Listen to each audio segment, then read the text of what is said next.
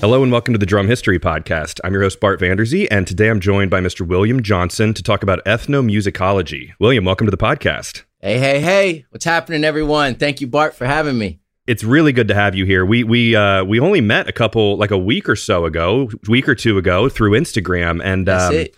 I'm very glad you reached out because I love when everyone reaches out, but sometimes it's more of like, hey, check out my drum video or like my thing. With you, it was, hey, I'm doing cool stuff, and I checked out your page and your YouTube, and it's like, yeah, this dude is legit.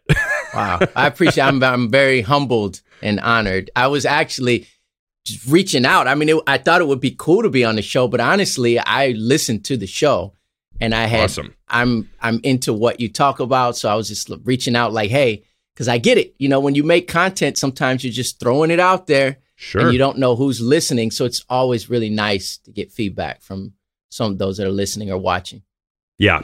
You have an attention to detail that I could tell, and just like a teacher's kind of brain in a way of like explaining things and going about it. Which I pretty quickly, we were talking about things we could talk about, and the topic of ethnomusicology, just in general, that title is people may not know anything about it. So I think today we're going to talk about obviously ethnomusicology, what it is, how it relates to drumming, how it relates to other stuff as well, cultures, all kinds of stuff. So we got a lot of stuff to talk about. So how about we start off with just the definition of what it is? Okay. Yeah. And I'll preface it with the best way we can truly define ethnomusicology, at least in the words of a lot of different scholars and academics, is probably in what various ethnomusicologists actually do, just like any field, right? So if you're an electrician, we know there's a bass, but it might be hard to define what you do. So we say that electrician over there does this, architectural, whatever. So we know we have three words. It's a big word, and it sounds intimidating, but really when you break it down to its definition, you have three words. So you have ethno, music, and ology, right? So you have ethno, which is meaning, I believe it's Latin, but for people groups, right? So then you have the music, and then you have the ology, so the study of. When you just look at all three of those, you can already see that this would be quite a thing to define, because how do we even define music? For eons, we've been trying to define that. You know, depending on your background, you may say, well, it's just what you listen to on the radio. But once you go around the world, you start finding out we, even in our own homes here in the United States, I believe you're in the U.S. as well. We might have commonalities of what we say music is, but even in different cultures here in the U.S., some genres we say, that's not music. Or if you go to a mosque in the United States, certain prayers and chants may or may not be viewed as music as such, like we say, commodities or entertainment on the radio. So music, even the definition, muse, Greek mythology. I mean, we're borrowing terms that even describe something that already exists. People groups, you have social constructs, you have ethnicity, you have heritage, very deep. You can go very deep, but at the same time, they start kind of crossing boundaries already.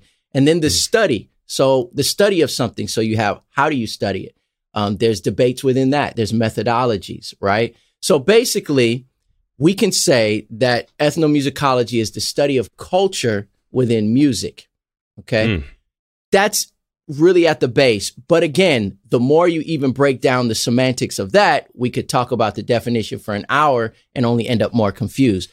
But I think if you say the culture within music, I think is a pretty safe place to kind of start pivoting from. Yeah.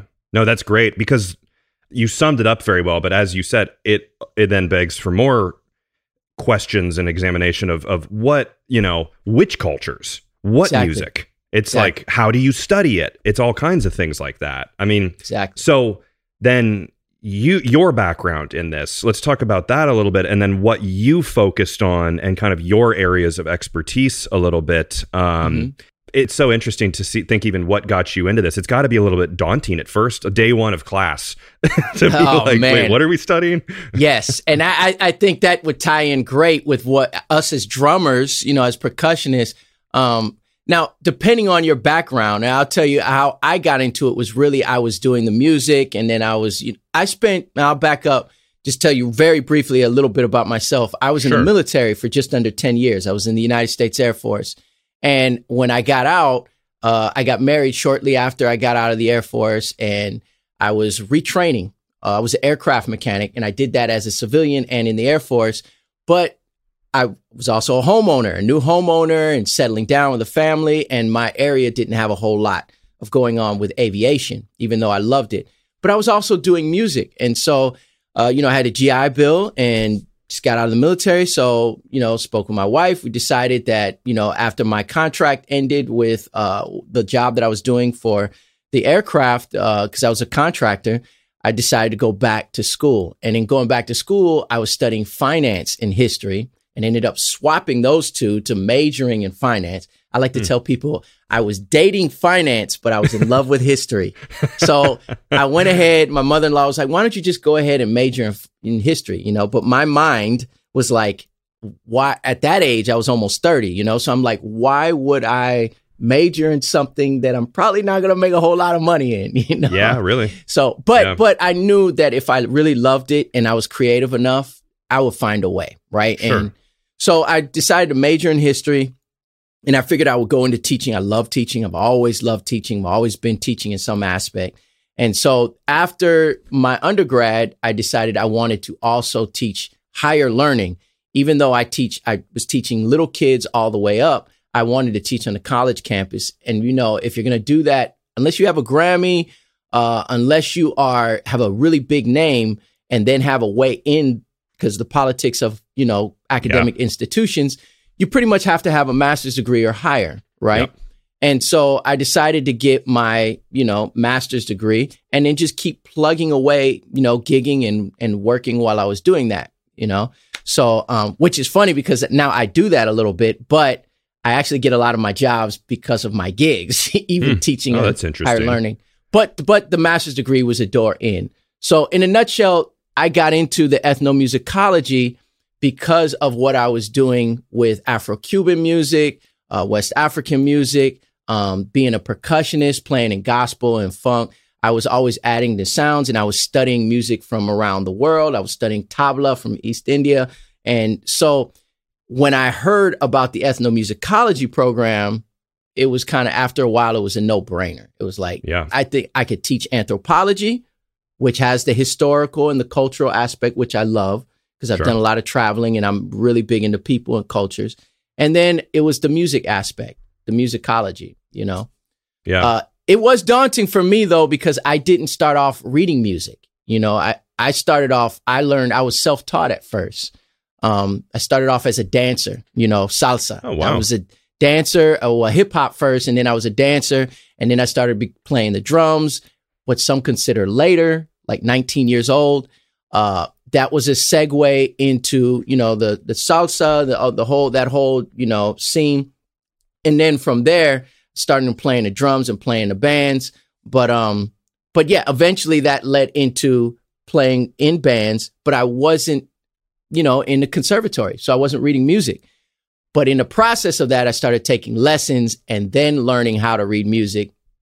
As you progress, it helps to at least be able to read a little bit. But the program, I was able to get into the program because of my recordings. So I was in the Grammys as a voting member and doing a lot of session work. So because of that, I was able to get into the program. But the person that was letting me in warned me. He said, you have to have at least 2 years education-wise of piano. He said, there is going to be some transcription. And we know if you take percussion in school, if you have a music degree, you're going to have to do some piano. A lot of it's vibe-based, marimba or whatnot. Yeah, sure. So that was the daunting thing, Bart, is that I had to learn how to sight read to a certain extent. I had to learn the music, and I got stories about that. I mean, as far as sitting in class, looking around, I'm the only guy that doesn't have an undergrad in music, and it was just like, that was very intimidating. But it's good for you. It pushes you. Very good. Yes. Yeah. It pushed me. Man, you're not a boring guy. That's for sure. I mean, there's a lot of different elements that make up, your background, which I think it all leads to this. But like that all leads to ethnomusicology of being very, I don't want to say broad, but it kind of has an open, it lets you do what you want a little bit. You can study what you want, which you sent over some good bullet points, which I'm looking at here, which it's almost like you have to choose a path to go, because we could talk, you can't in an hour or whatever, talk about every single culture in the world and every single instrument they play, but Latin percussion, that's something that you are passionate about. Maybe we hop in with that and talk about Latin percussion a little bit and then move on from there. Yeah, sure. So my background getting into Latin percussion, and I'll kind of expound a little bit upon even that, when we say that. But my background is my mom's side of the family is from Puerto Rico. So I grew up in Los Angeles, though. So I grew up with mariachi, tejano, norteño music, a lot of, more in the Western and Mexican style music, because I grew up in a neighborhood that was basically a barrio. But my mom's side of the family is from Puerto Rico. So as I got older, I still was got exposed to, Cuban music, because there is a very close thread with Cuban music in Puerto Rico, right? The cultures are very similar. So, I got into salsa and with that, but there are 20 or 21, I believe, Spanish speaking nations. Okay. So, and when we say Latin America, we also include often Haiti, countries like Haiti within that, even though that's a French Creole, Haitian Creole speaking nation. So within these 20, 21 countries and territories, you have their own traditions. Within those countries, you have regions. Within those regions, you have traditional styles of percussion and music. Within those regions, you have several regions. So in a country just like Brazil, you may have dozens upon dozens of genres that, when we say Latin percussion, is just in this one nation.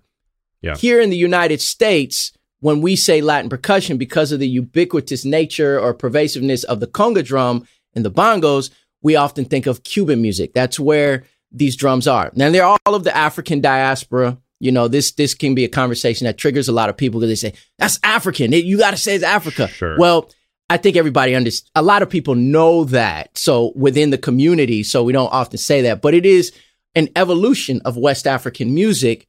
But Afro-Cuban music, salsa. Now, again, this can be a debated issue. Again, this is one where people go, oh, you can't say that, but it's as American pie, and when you talk about the history of mambo and the golden years and the relationship between the United States and Cuba, especially before the embargo, you can't take out what we hear now of, and salsa is a pop music. It's a genre, but it's built off of Cuban music. But you have to talk about New York, and you have to talk about the technology of the phonograph and recording. And so you can't take the United States out of that equation when we talk about from our standpoint, when we say Latin percussion. So when we say Latin percussion, we're often thinking of the bongos, so the congas, Afro-Cuban music, as well as Dominican music because of the merengue, right? Bachata music, Juan Luis Guerra, very famous pop artist in the Spanish-speaking genres. So I personally play, more than anything else, Afro-Cuban, Puerto Rican percussion. So you have the congas, I mentioned the timbales, various types of cowbells. But in Puerto Rico, you have also the plena drums, which are a tambourine without the jingles. It's basically a frame drum. And then you have the bomba drum, which is a barrel. It's like a wine barrel turned into a drum. So the barriles. And then I've also gotten into Brazilian drums over the last few years. But I've been playing conga drums for about 25 years now. So that kind of music is what I've really been into. But yeah, we could talk about, I have some right over my shoulder, like right there are some Colombian maracas. So when we think maracas, we think the Puerto Rican style or the Cuban style. But the Puerto Ricans have their own maraca. The Colombians, they have their own maracas. Venezuela, they have joropo. So anyways, that's a diatribe, but... That's interesting on that note, just so like there of the study of the instruments, yes, versus the music being played versus the culture. I mean, the actual physical percussion instruments. There's so many, and I've gone down the rabbit hole of like posting videos online of like, and that's the same with like Asian cultures where there's so many different varieties. And a lot of them aren't like a slight variation of like some drums you go, all right, that looks like this drum. It's a little bit bigger. It's a little bit longer. So it gets a different name. Some of them, many of them are just worlds apart. Do you think cultures are coming up with new instruments at this point? Or are we pretty much set with what we have? Yes. And you'll see examples of instruments coming up that are evolving. We can go back a little bit farther when we talk about drums and something that could be connected. And just talk about the last 100 years. When you look at you and I, when we think about steel drums from Trinidad, we grew up with, they always were there. Yeah. But really, like the drum set, that's a more newer phenomenon that's built on an older tradition, right?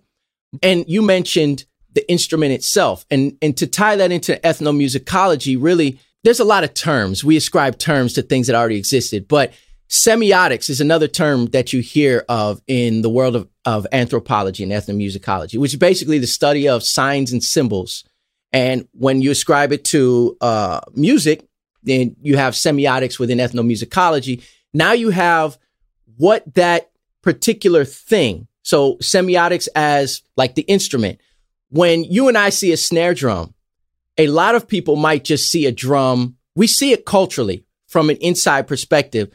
But there may not be this connection to grandma and grandpa the way, and that heritage going way back, the way a guicharo, which is a little guido made out of a gourd in Puerto Rico, that may be, or the cajon from Peru, where someone who doesn't even play it sees that, and there is a very close nostalgic, very close deep sense of identity with just the shape of that instrument and the texture and sound of that instrument, right? Interesting. Which actually leads me to something that you may appreciate that I think a lot of our listeners will, is we often say things like music is a universal language. Something that you often hear from people within the field of ethnomusicology is that is not accurate. Now, we know that for the sake of communication, music is a phenomenon. It's a universal, well, even that I don't know is fully accurate, but it's definitely a universal phenomenon. It happens all over the world, right? Sure. But there are things within music that we don't always understand. And it's kind of like one of those things, you don't know what you don't know. Yeah. Or we can go as simple as, if you take a certain type of music and it's played and it sounds happy to you, it may not sound like happy music in another part of a world. So music in and of itself, let's take an example. The clave, for instance. We talked about Latin music. Here in certain parts of the United States, you might hear like a rhythm of the clave. Let's say son clave, which is, let's say it's 3-2. 1, 2, 3, 2. We may hear that as just a rhythm, and you hear that in Latin music. But you don't have to have that rhythm within the ensemble for it to be prevalent. So the clave, actually, I'll as a producer, sometimes I help people outside of the genre get a Latin feel if they want a fusion song. And there have been times where I'll tell people, hey, I can give you the Latin feel on the percussion, and I don't want to overstep my boundaries here, but your bass and your piano are not following that clave. So it's not just a rhythm, but it's actually dictating the entire everybody. It's a key. Clave means key in Spanish. So it's actually the key to what's happening. So if you just come in and play that over it, someone else in that culture might go, ooh, but the person who's kind of a novice, I guess, or just like a layman would be like, well, I just want a Latin percussion feel, like a broad, but I like what you're saying where it's like, well, there's a lot more to it and there's culture behind it and stuff. Yeah. And so when we say that the music is a universal language, that's true to the sense like I can I can, if I'm in China somewhere or West Africa and I have a guitar in my hand and I play and he starts dancing or whatever, we are communicating something to each other.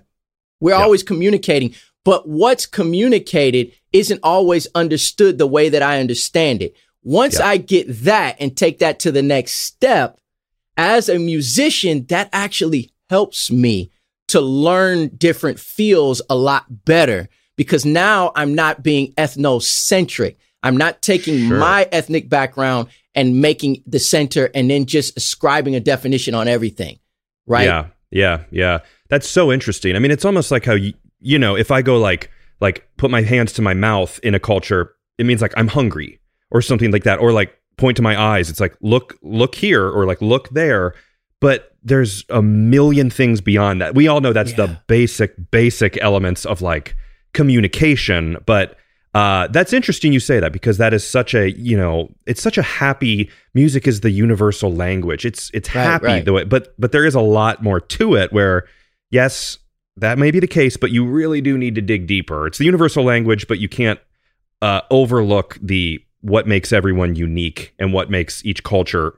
I'll give you an example, important. Bart. There's times where I've had people come from other countries and get almost insulted or really confused, and they'll go to, like, let's say a church. They might go to a predominantly black church and they go to a homegoing service, right? Which we know it's not just in black churches, but they go and the music's real, and they might hear where it's really happy and they're really exuberant.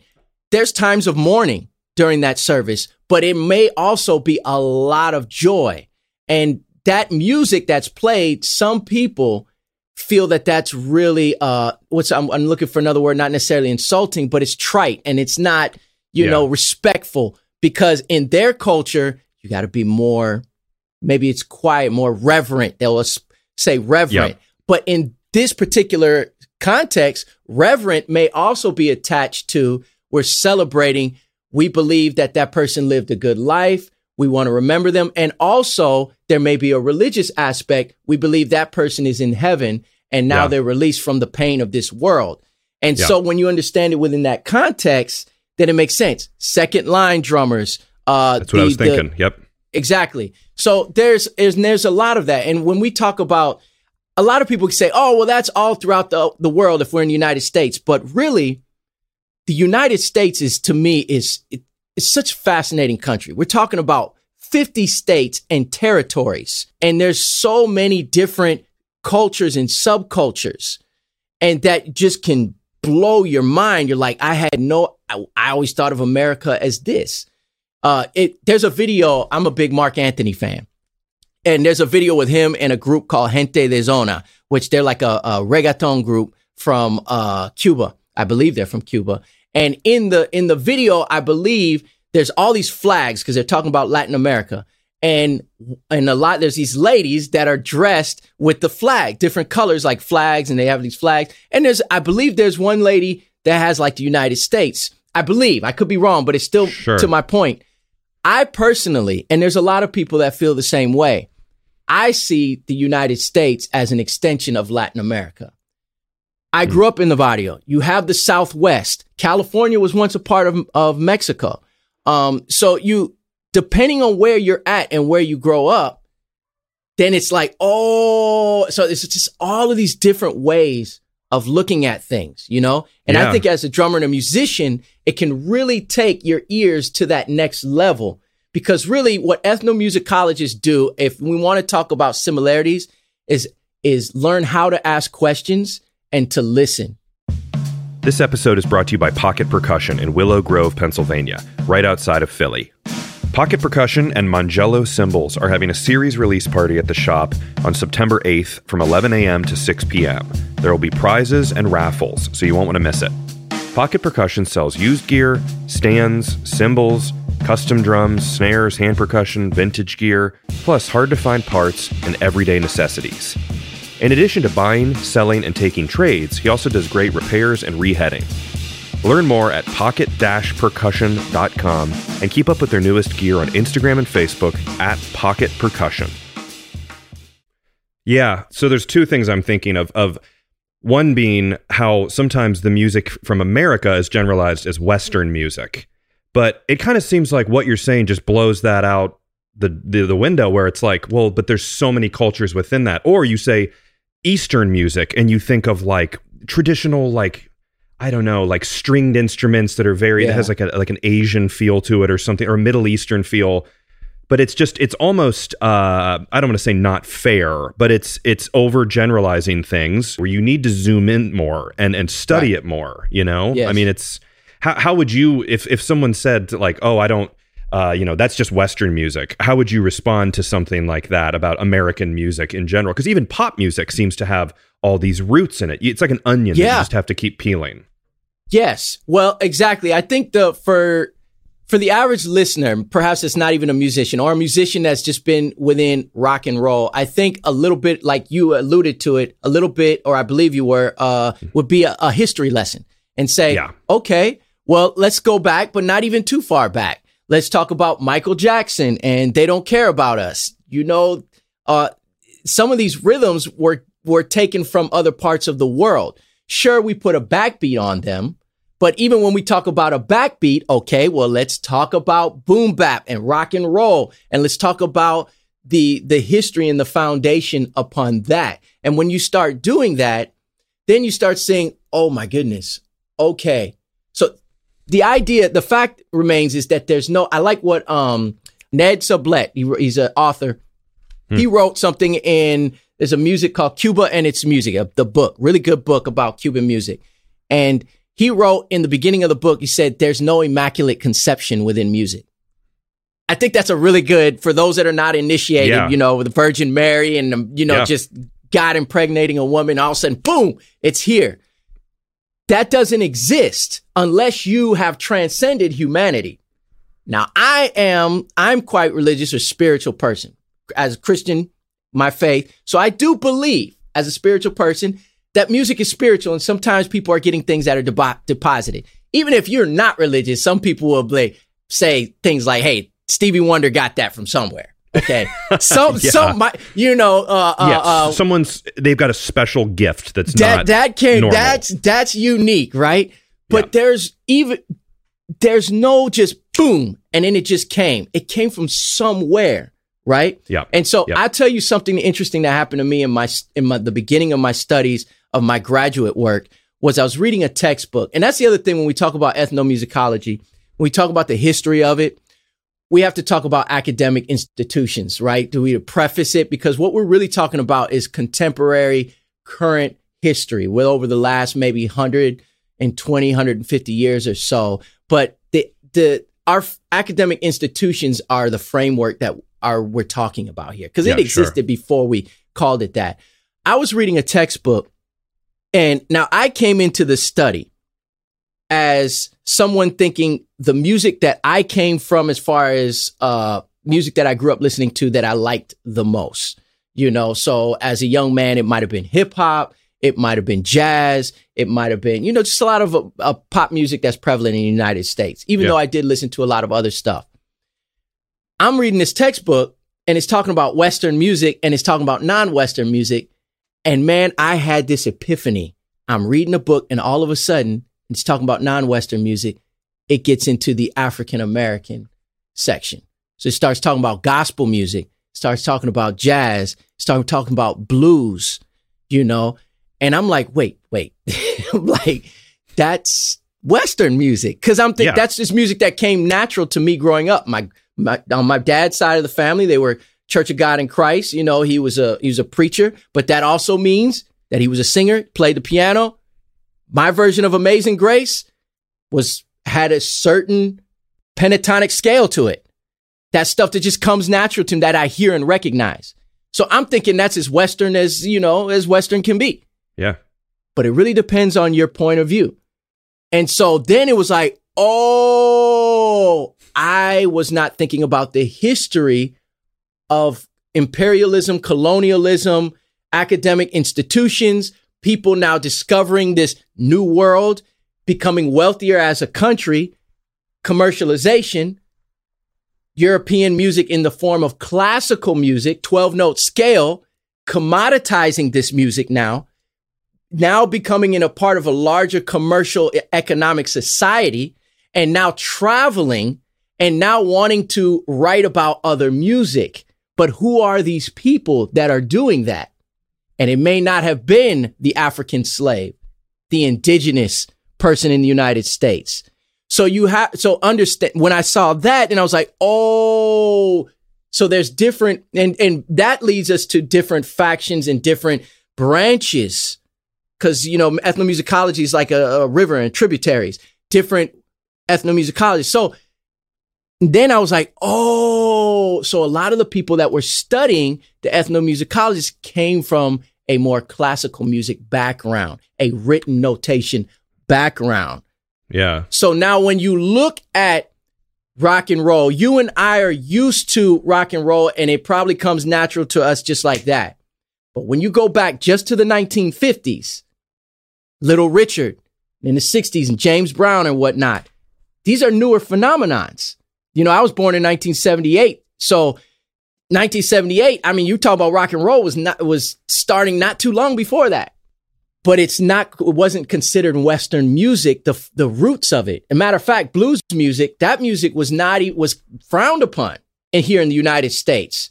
For many years before the British invasion and then Elvis Presley, that was not played as pop music accepted within our country, right? Yeah. So when you understand that history, regardless of what your political beliefs and all that, it is what it is, right? Then it's like, oh, okay, now I can understand these Western terms a little bit more and Eastern terms. But it was shocking to me as a Latino and African-American man that was in the non-Western section of the textbook. And it was like...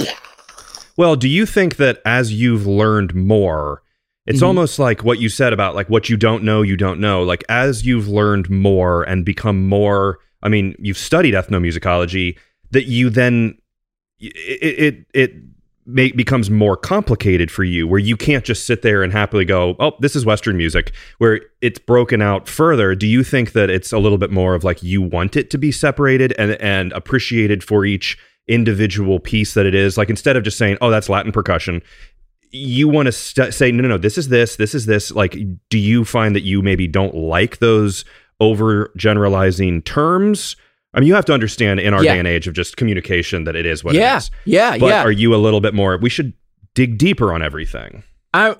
So there's different sides of me, and the purist and the traditionalist and the culture side of me, of course, wants people to know more. But I also understand that I don't consider now, here's where maybe the imposter syndrome creeps in, but I don't consider myself an expert, even though in Cuban music, even though I've been playing congas and other instruments for, going on 30 years now. I don't consider myself an expert.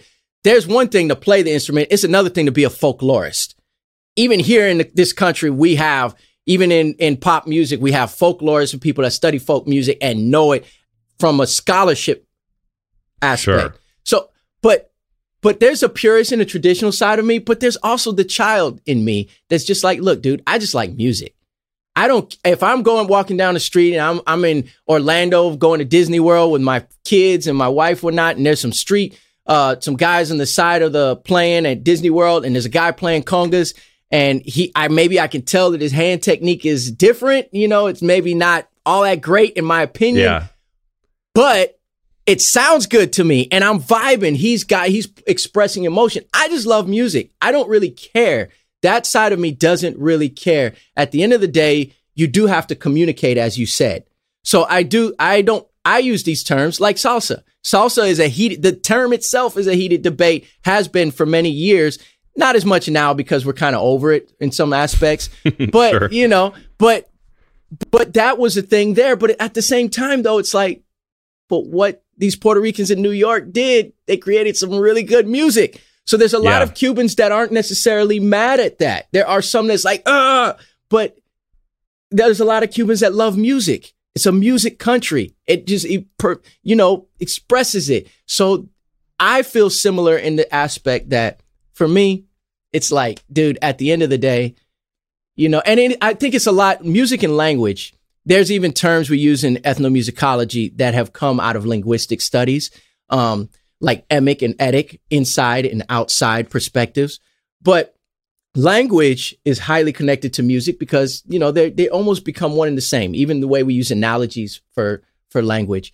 And sometimes we have to use words to just kind of express we get there, and then we can kind of start discussing it from there. But we need a point of departure, right? Yeah, exactly. I mean, you can't be too, it's almost like if someone is too, like, if you're just trying to have a conversation with someone, like you're a very nice guy. If we were just talking, or you're talking to a non-drummer, you would use broad terms to just not be a snob. You know what I mean? Man. Like, you don't want to be like, come on, you're not going to be fun. Like, that's not the right term. That's not salsa. That's not, you want it to be like approachable. And then if someone's more interested, which kind of leads me to the question of, without going down the academic route of like, maybe someone's 15 years old and they're really interested in what we're talking about. They're not going to get a master's in this. How do you start that? Yeah, I think the big thing, number one, is relationships, right? So building relationships and cultivating them, and then learning how to listen and ask questions. Like I mentioned, linguistics. There is a close relationship in the ologies of people, anthropology, linguistics, with framing a question to someone. So, for instance, if you're 15 or 16 years old and you want to get into, maybe you just play prog rock and you don't know, even though some of the prog rock band leaders that you listen to, they may be playing certain stuff in their music, but you don't know how to differentiate it, and you want to learn more. You want to broaden your horizons. There may be someone at your school, right, if you're young, or if you're older, that you work with, that comes from these cultures or certain cultures. So the first thing is just looking at an instrument and maybe looking up the history. We live in such an amazing time where you can Google things now, right? Yeah. So how many times have you or I grabbed an instrument or a word and found out later there's this huge background to that instrument or that word, this etymology, Totally. You study of words, and you're like, why didn't I think of it? Wow, it just opened up a whole new world. I think just by picking up an instrument and then looking up the background of that instrument is a good start. For instance, just a lot of young people have no idea where this started, this brush. So Sure. Those that are listening and not watching, I'm holding a brush in my hand, like for jazz. The fact that this came from fly swatters already is like, wait.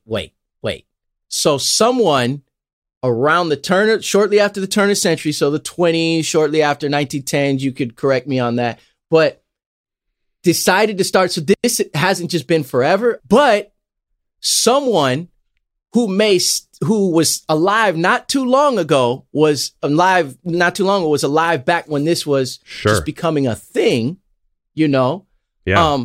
But then when you look at why did that become a thing? Some people say brushes became a thing because they were listening to tap dancers, right? That's what some say. The sliding of the feet on. Now it's a debated thing, but so now you have rhythms that sometimes come from a place where you can't take, with music, period, you cannot take the social aspect out. Yeah. When you understand, if you're trying to learn a certain feel, you can sometimes get there, not necessarily quicker, because you got to do the work. You got to listen. But sometimes you can get to a quicker bit of understanding when we understand the social aspect behind it. It also leads us to want to talk less and ask more questions. For instance, behind me on this big bass drum, for those that are listening, there's a big bass drum behind me. There's a couple things that are down there. And this leads still on your question. How, as a young person, how would I get into this? Okay. Yeah. Just looking up some history of the instruments, it might really pique. You're already doing that. And since it leads you to new knowledge, it may also inspire you to want to ask more questions. Let's say you find out that this is from this culture, whatever. Now you might have friends and they're talking and they say, instead of just saying, oh yeah, that's just Will, that's so-and-so. It's just like, hey, Will, where did you say you're from LA? How did you get into this music? Oh, well, how do you view that drum? Do you just view it as just playing a rhythm, or, oh, actually, I'm glad you asked that. When I play the conga drums, there's a connection to my grandfather. I feel like that, my grandfather is from Puerto Rico. He loved rumba music. I have a large family, so I'm not the only percussionist, but I'm one of a few that play this music, and I'm passing that along. And I feel that there's also a sense of representation, right? Yeah. So totally. There's that. But what I'm saying is that leads you to asking these questions. So just looking at history, these right here, kakrebs, are basically iron castanets that I'm holding, but they come from Morocco. Now, some Moroccan players have said that where this comes from was from the shackles that were on the slaves. Wow. And the rhythms that are played, clack, clack, clack, clack, clack, clack, clack, clack, clack, clack, clack, clack, come from the shuffling of the feet. The conga back in the day, bump, bump, bump, bump, bump, bump, comes from the shuffling of the slaves together. If you're walking and one trips, that could be a problem. Yeah. So we come up with ways to be together, to survive. Now you move up to the bebop era. Similar thing. You move into jazz. You move into the Creoles and those that are not Creoles coming together, and why they're coming together and why they're able to make these certain sounds, right? Yeah. When you look at the social aspect of it, then it's like, oh, so now when I go to play, it frees me up to bring in my personality, or now I have an understanding. Oh, that there's angst in this music. There is a certain emotional just outpouring from some kind of oppression or joy that's in this music. So now I'm not just seeing it as the page, it frees me up, right? Yeah. It's amazing to me how you can hear things or see things really for so long, and then you find out something like that and you go, oh, I'll never hear that the same again. I'll never hear. Same. No, and then but you've heard it one way your whole life, and then just hearing one little bit of information can change it. Boom. Even like I've found it, and it's not even it relates to this, but it's like if there's a band and the band is like, okay, they're pretty good, but if your friend is in the band, they're great. It just changes how you hear things and perceive things. Appreciation. That's leading us to music appreciation. Yes. When you have an appreciation for it, then it's like, oh, but you know, it also leads us, and we want to become good. Like I'm a learning listener. I've learned as I've gotten older, because some people call me a social butterfly. I'm an introverted extrovert. I don't fall in any line because it depends, you know. Yeah. But I love sharing, but I'm very interested in people, and so I want to learn as I get older how to be a better listener, because even the way you ask a question, and we talk about ethnomusicology, you have what's called ethnography, and you have, which is basically not just the methodology, but writing things down and actually, you know, graphing them, right? And then you have the methodology of how you get to the transcription of writing. If you understand that a culture is maybe a shame culture, or not shame culture, but they come from the aspect of if you ask a question, I don't want to offend you, so I might give you the answer I think that you want. You don't want to probe anymore. So that means maybe I need to ask when I'm trying to learn about this music to say, hey, do you think it would be a good idea if I played this over here? They might be, yes, that might work. Not instead saying, hey, I found this drum. What do you think about this drum? Can you tell me about this drum? I need to find a way to frame that so that I get, like being a good interviewer, get myself out of the way and not infer information within my questions. So as a percussionist, I may say, well, I don't care about ethnomusicology. I just want to learn how to play tablas or what have you. Yeah. Or I want to learn why I just haven't been able to get to understand this. There might be a bit of information that they don't even realize because it just comes natural. But you have to ask the right way, and then it leads you to that information. So there is, there's study and there's resources within this field, like anything else, that may open up and go, oh, I would have never thought to ask that way, and that will lead me to new information. I think it's interesting, and people are, by listening to this, are doing the first step of learning more. I know I am. I mean, this really is like, you know, I've had to get out of my comfort zone a lot in the podcast, and I think for the most part, people are very eager and friendly and want to share the information, and don't mind if you ask a question that might not be. They know that you're learning. You're not going to know everything right off the bat. So it's interesting just to kind of put yourself out there and everyone has a first day of anything and a first time learning something. I'm sure your first time going to class and learning all this stuff, it also is just amazing how much information can be out there that we don't even have an idea. I mean, it's mind blowing how much can be out there about. I think that's why drums. A-listers, the higher you go, it seems like the more humble they really are, because they realize, man, I don't know anything. Yeah. It's unbelievable. So on the list here, I'm just looking at different things that we can kind of talk about here. Rudiments in various styles, because rudiments, when we think about that with drumming, we think of obviously our rudiments that we have, our paradiddles and stuff like that. Right. How does that term apply to all these different cultures? Yeah. So I'll give you a couple examples, right? I'll give you a contemporary example, which we may still relate to it when we talk about like Swiss rudiments and, modern stick control from the modern drummer. But let's talk about, we're talking about Afro-Cuban music, the timbales, abanicos, rolls, open rolls. There are various rudiments that are used that have been used in top, 40 songs, charting songs over the years, and that have become tradition. They've become classic models within ensembles, the Latin ensemble, right? And so, it might be a 5-stroke roll, but it might be a 5-stroke roll played within clave, or it might be a 5-stroke roll with a flam drag or something like that, right? So, but you might not play that rudiment in a certain part of the song because that's not, that's not where we are. Whereas, in another genre, it's just like, well, you just improvise. Okay, he plays it this way. I'm just doing like what Stuart Copeland did. I'm feeling it. I'm just sure. But in a certain context, not yet. There may be rudiments that call for playing more notes that may be for a faster song, that in another genre, that's a night song, an evening song, or it may be a morning song, right? Interesting. So the amount of notes that you play or having to play at a certain speed may cause that whole genre and feeling to change and how we feel about that. When you look at djembe players and conga playing, when I first started playing congas, one of the things that really drew me in, other than just the tone of congas, those are what I call my principal instrument. It's my first love with instruments, is one of the things that drew me in early on was soloists.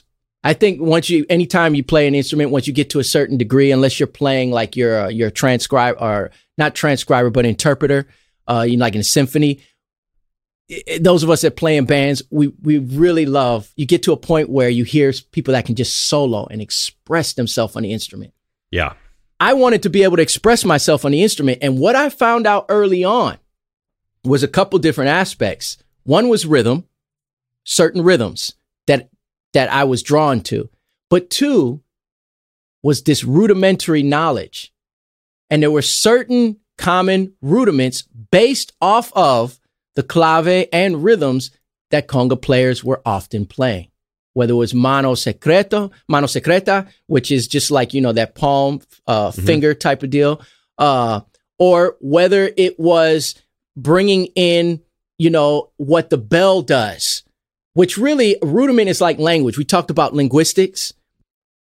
When we talk about speaking a language, if I want to express myself, if I want to read, let's say that, I have to be able to understand syllables. Syllables make up a word. I have to understand and be able to read that word. I have to know a certain amount of words if I want to be able to read. If I want to write and be an author, I have to be able to know a certain amount of words to express these emotions. Rudiments are like the syllables that make up the words, which are like rhythms or sentences. So we talk about, for instance, in djembe playing, what is the Swiss triplet, something like that. You'll hear variations of that a lot in West African djembe playing. I didn't really think about a lot of these rudiments until later. I had to teach them what I was playing and started realizing, oh, wait, I'm doing that with my hands on this instrument. Now, I can play with my hands faster than I can with sticks in my hands. I have some stick control, but there's certain things that I do when I hear a player and I'm like, oh, I'm trying to remember, what is this such and such, maybe a paradiddle flag diddle. I just made that up, but then, sounded real. Yeah. But then I play it and then I'm like, wait, sounds familiar. Then I go to the congas and I go, oh, I play a variation or an iteration of that. So rudiments as a percussionist sometimes are the fundamental base of another world tradition, percussion speaking.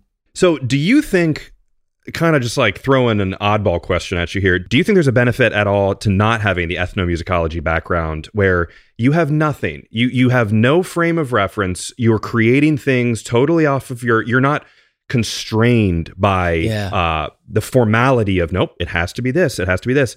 The ability to make creative things off the top of your head without this box that you're put in by knowing, sometimes you can know too much. Yes. What's your thoughts on that? My thoughts on that is that history has already proved that's true, right? Yeah. When we look at all of our elders, now granted, like I said, I believe there's no necessarily like immaculate conception when it comes to music, right? Yeah. So it came from somewhere, but the people that were making it were often making things up, and then it became a tradition. Whether it's 1,000 years old, now that's heritage. That is culture. We can't take that away. We don't want to take that away from people groups at all, because it is. But maybe 1,000 years ago, there was a forgotten, or maybe this rhythm's 400 years old, but there are also forgotten rhythms. We talk about the rumba and various genres in Cuba, but there are many rhythms going back that are no longer played. And even here in the United States, there are rhythms that were once played that are not played. You can go into the Gullah and Geechee border islands. There's a lot of stuff that was played that is no longer played. So my point is, yes, if you get a guy like Ringo, Jimi Hendrix, Bob Marley, they're free. Stuart Copeland, Sting and the Police. I mean, would we really have a ska the way music in the rock world the way we have it if we didn't have young people that were free to kind of build off of the past? And since we're talking about Cuban music, that's what the Cubans have been doing, and Puerto Rican, Afro-Puerto Rican music been doing for years. The music evolves, and it has to evolve, which leads us to that age-old debate of whether or not we just stick to tradition or we evolve. But they both need each other to coexist. I do think that there's a freedom, and that freedom leads you to the point where now we can build some structure. Now, at my core as a human and my beliefs, I believe we need some kind of structure and confinement because that gives us freedom. But at the same time, we need within those confines, hey, little Johnny, this is the gate. Don't go outside that gate or you're going to get hurt, right? But within that, I have to be careful that I don't give him too much information about certain things so that I can find out what is really needed to teach this child something. A good percussion or drum teacher will often use what I like to call the Bruce Lee method, but it's been around since the beginning of mankind. Each student's different. Sometimes you just, at that first lesson, first few, you just have to evaluate that student and see what's going to work. So when it comes to being a percussionist, I do think that you have a benefit sometimes not having that. Me personally, I think I benefited from, number one, not being a professional musician at first. I did other work. Not saying that I'm better than a musician that didn't do music at first. It benefited my path, right? Yeah. So I don't get too caught up and I don't take myself too seriously with the music, because I was a mechanic before I was a musician. So I also know, hey, at the end of the day, bro, you're playing bongos, right? You're not working on the nuclear bomb, right? It doesn't mean it's less important, though. It doesn't mean it's less important, but it gives me a frame of reference, right? Yeah. So I do think that, and for me, learning from the street first and then learning to read and write and becoming a technician, I have seen where getting too deep into the technical parts have hindered me. I know what that feels like. And then I have to go back to the experiment, because sometimes when we get into writer's block, really that's all it is we got too much into one frame of thought. We got too much like a technician. I mean, ignorance is bliss, as they say, and sometimes these like you hear a non-drummer play who will like open their hi-hat on a certain what they're playing the drums where it's like I would never do that. I would never do that like ever, and you just did it without even thinking, and it's technically it's or wrong, like a Jay Dilla, right? Producer. Yeah, exactly. Yes, where it's sliding and it's kind of off, but it's right and it's good, and you need people to like make those mistakes that are not mistakes. They end up being a cultural phenomenon. Right. On that note, as we kind of get close to wrapping up here, I want to ask you, are there, and you don't have to name names, but are there certain like songs or styles or things that happen in your field with other professionals that drive people nuts, where they like, there's a certain song that has this style of whatever, conga, and it's like, that doesn't belong there. He's playing that wrong. She's playing like, is there something where you guys have an example of like, this 90s kind of music used this kind of sound? Yeah. And it drove everyone insane. Yeah. Well, I'll tell you one it's a funny one, is the cowbell thing, right? I'm cool with it, man. It brought a lot of awareness to the cowbell. But when Will Ferrell did the cowbell skit, which is one of the greatest skits of all time, in my opinion, at the same time, it's like, I cannot pick up a cowbell without somebody saying, that's what we need, more cowbell. But if you ever, the cowbell is a very serious, in fact, you don't have, in West African music, you don't even have certain genres without the bell pattern. You know, when you talk about a 6/8,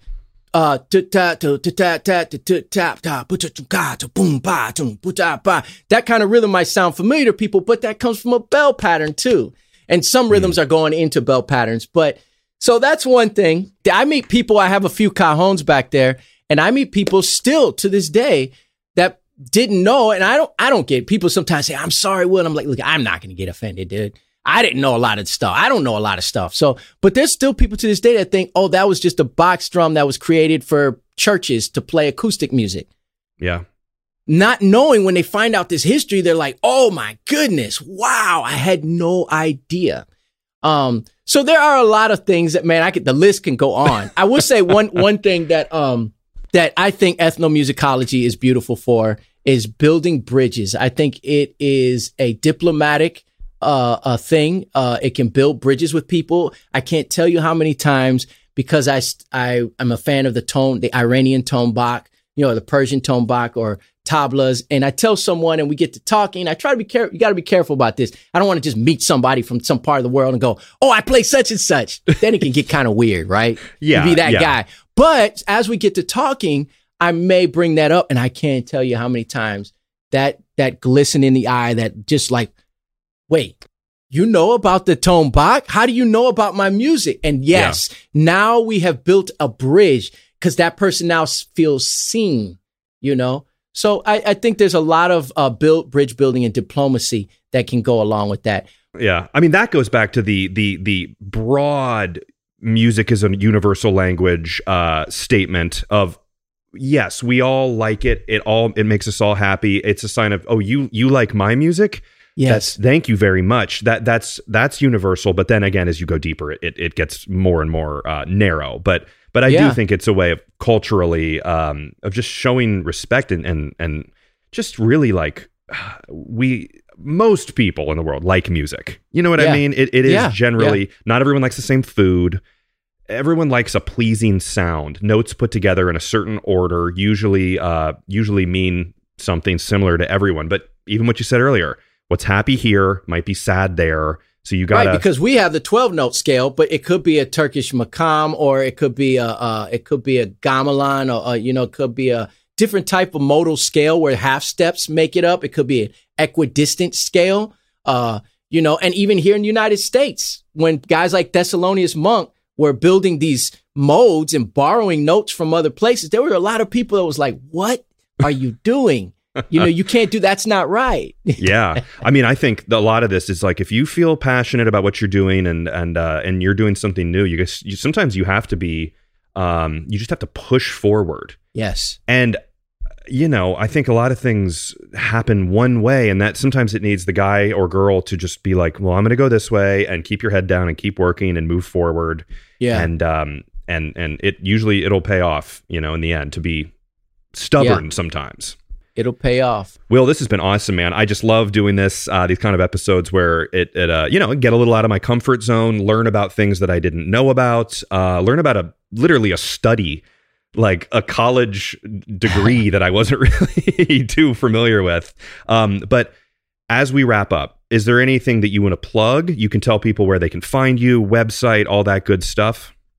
Man, I really appreciate that, Bart. First of all, thank you again for having me on. I am on Instagram, William Johnson Music. I'm on TikTok. That's a recent phenomenon for me. William Johnson Muse. Just don't finish just don't finish music. So M-U-S, William Johnson M-U-S. Got it. And then there's my website, williamjohnsonmusic.com. And YouTube is probably the biggest thing that I do, is like the center of what, other than my website, which is also William Johnson Music. So if those of you that are not watching or seeing what I look like, you'll see a guy. Most of the time I have a goatee and probably wearing a hat that's playing congas or bongos, because William Johnson is a very common name.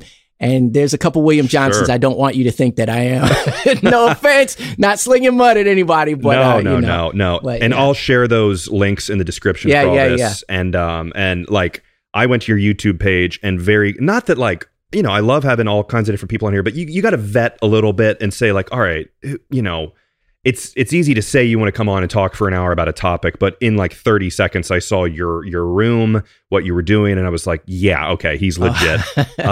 He knows what he's doing. So it's awesome. But William has been kind enough. He's going to stick around after we finish this, and we're going to talk about an interesting topic about drummers playing with other percussionists. I have been in 2 bands that have had percussionists, which it's definitely, it's a thing, like stepping on toes. Are you going to play now? Am I going to play now?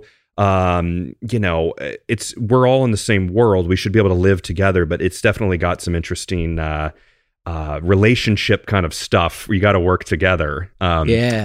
So if you want to check those out, go to drumhistorypodcast.com, Patreon link, click it, $2 a month and up. And there's some new tiers on there that you can check out and hear awesome stuff from people like William Johnson. So, William, my friend, thank you for taking the time to be here. This Appreciate has been awesome. You, Bart.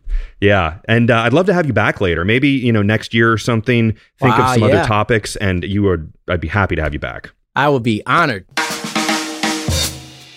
If you like this podcast, find me on social media at Drum History, and please share, rate, and leave a review. And let me know topics that you would like to learn about in the future. Until next time, keep on learning.